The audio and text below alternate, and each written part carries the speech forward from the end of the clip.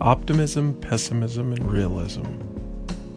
I guess the way I see it, the optimist sees the glass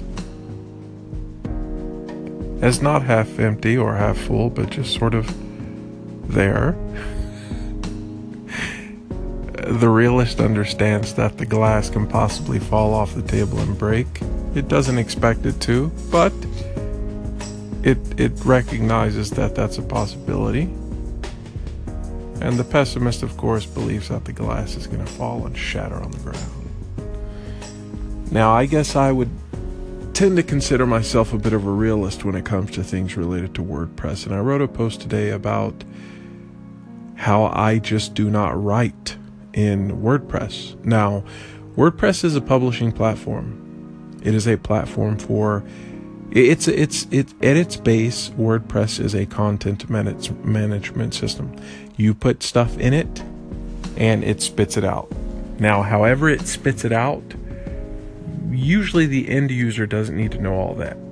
But basically, WordPress's roots started out as a blogging platform, a place that you could go to write really quickly, really easily, boom, boom, boom, done, done, done, great. And slowly over time, it's become something that is a bit of a behemoth. I don't know if it's a publishing platform, a blogging platform, a site building platform, a site builder tool. I don't really know what it is. And I don't necessarily think that the glass is shattered on the ground or that it's going to. But at the same time, I don't romanticize about WordPress itself. I don't think that it's just this holy grail of wonderful experiences on the web.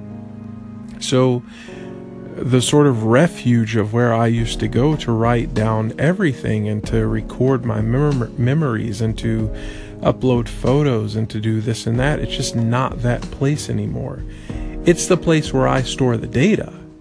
It's the place where I go to upload those photos and to copy paste the text that I wrote in a different application, but it's not really the home where I sit and think and write. It's sort of the place I go to say, hey, it's WordPress is kind of like the post office.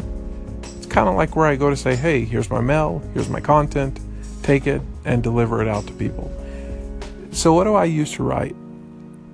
Usually I use, if I'm writing and I need deep focus, I am going do not disturb mode, and I am writing in something like Bear, IA Writer, Notes. It doesn't matter. It just needs to be a dedicated text editor that I can use offline.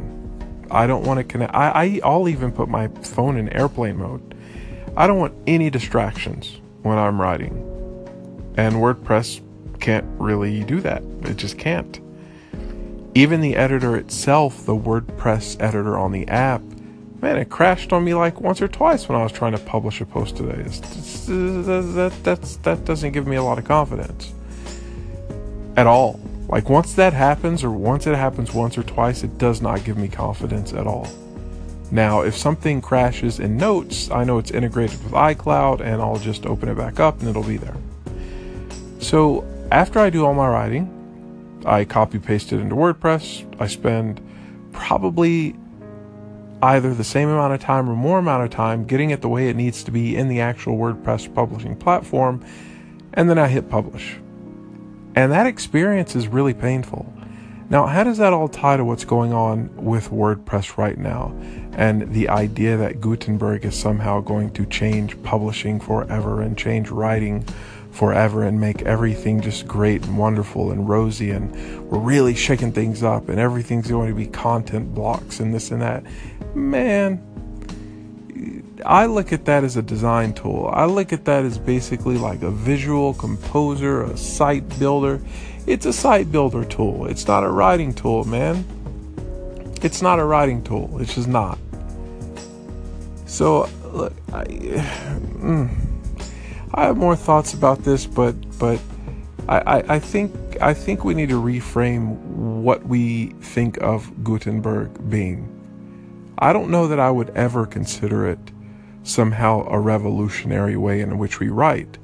It's going to change how we design, for sure.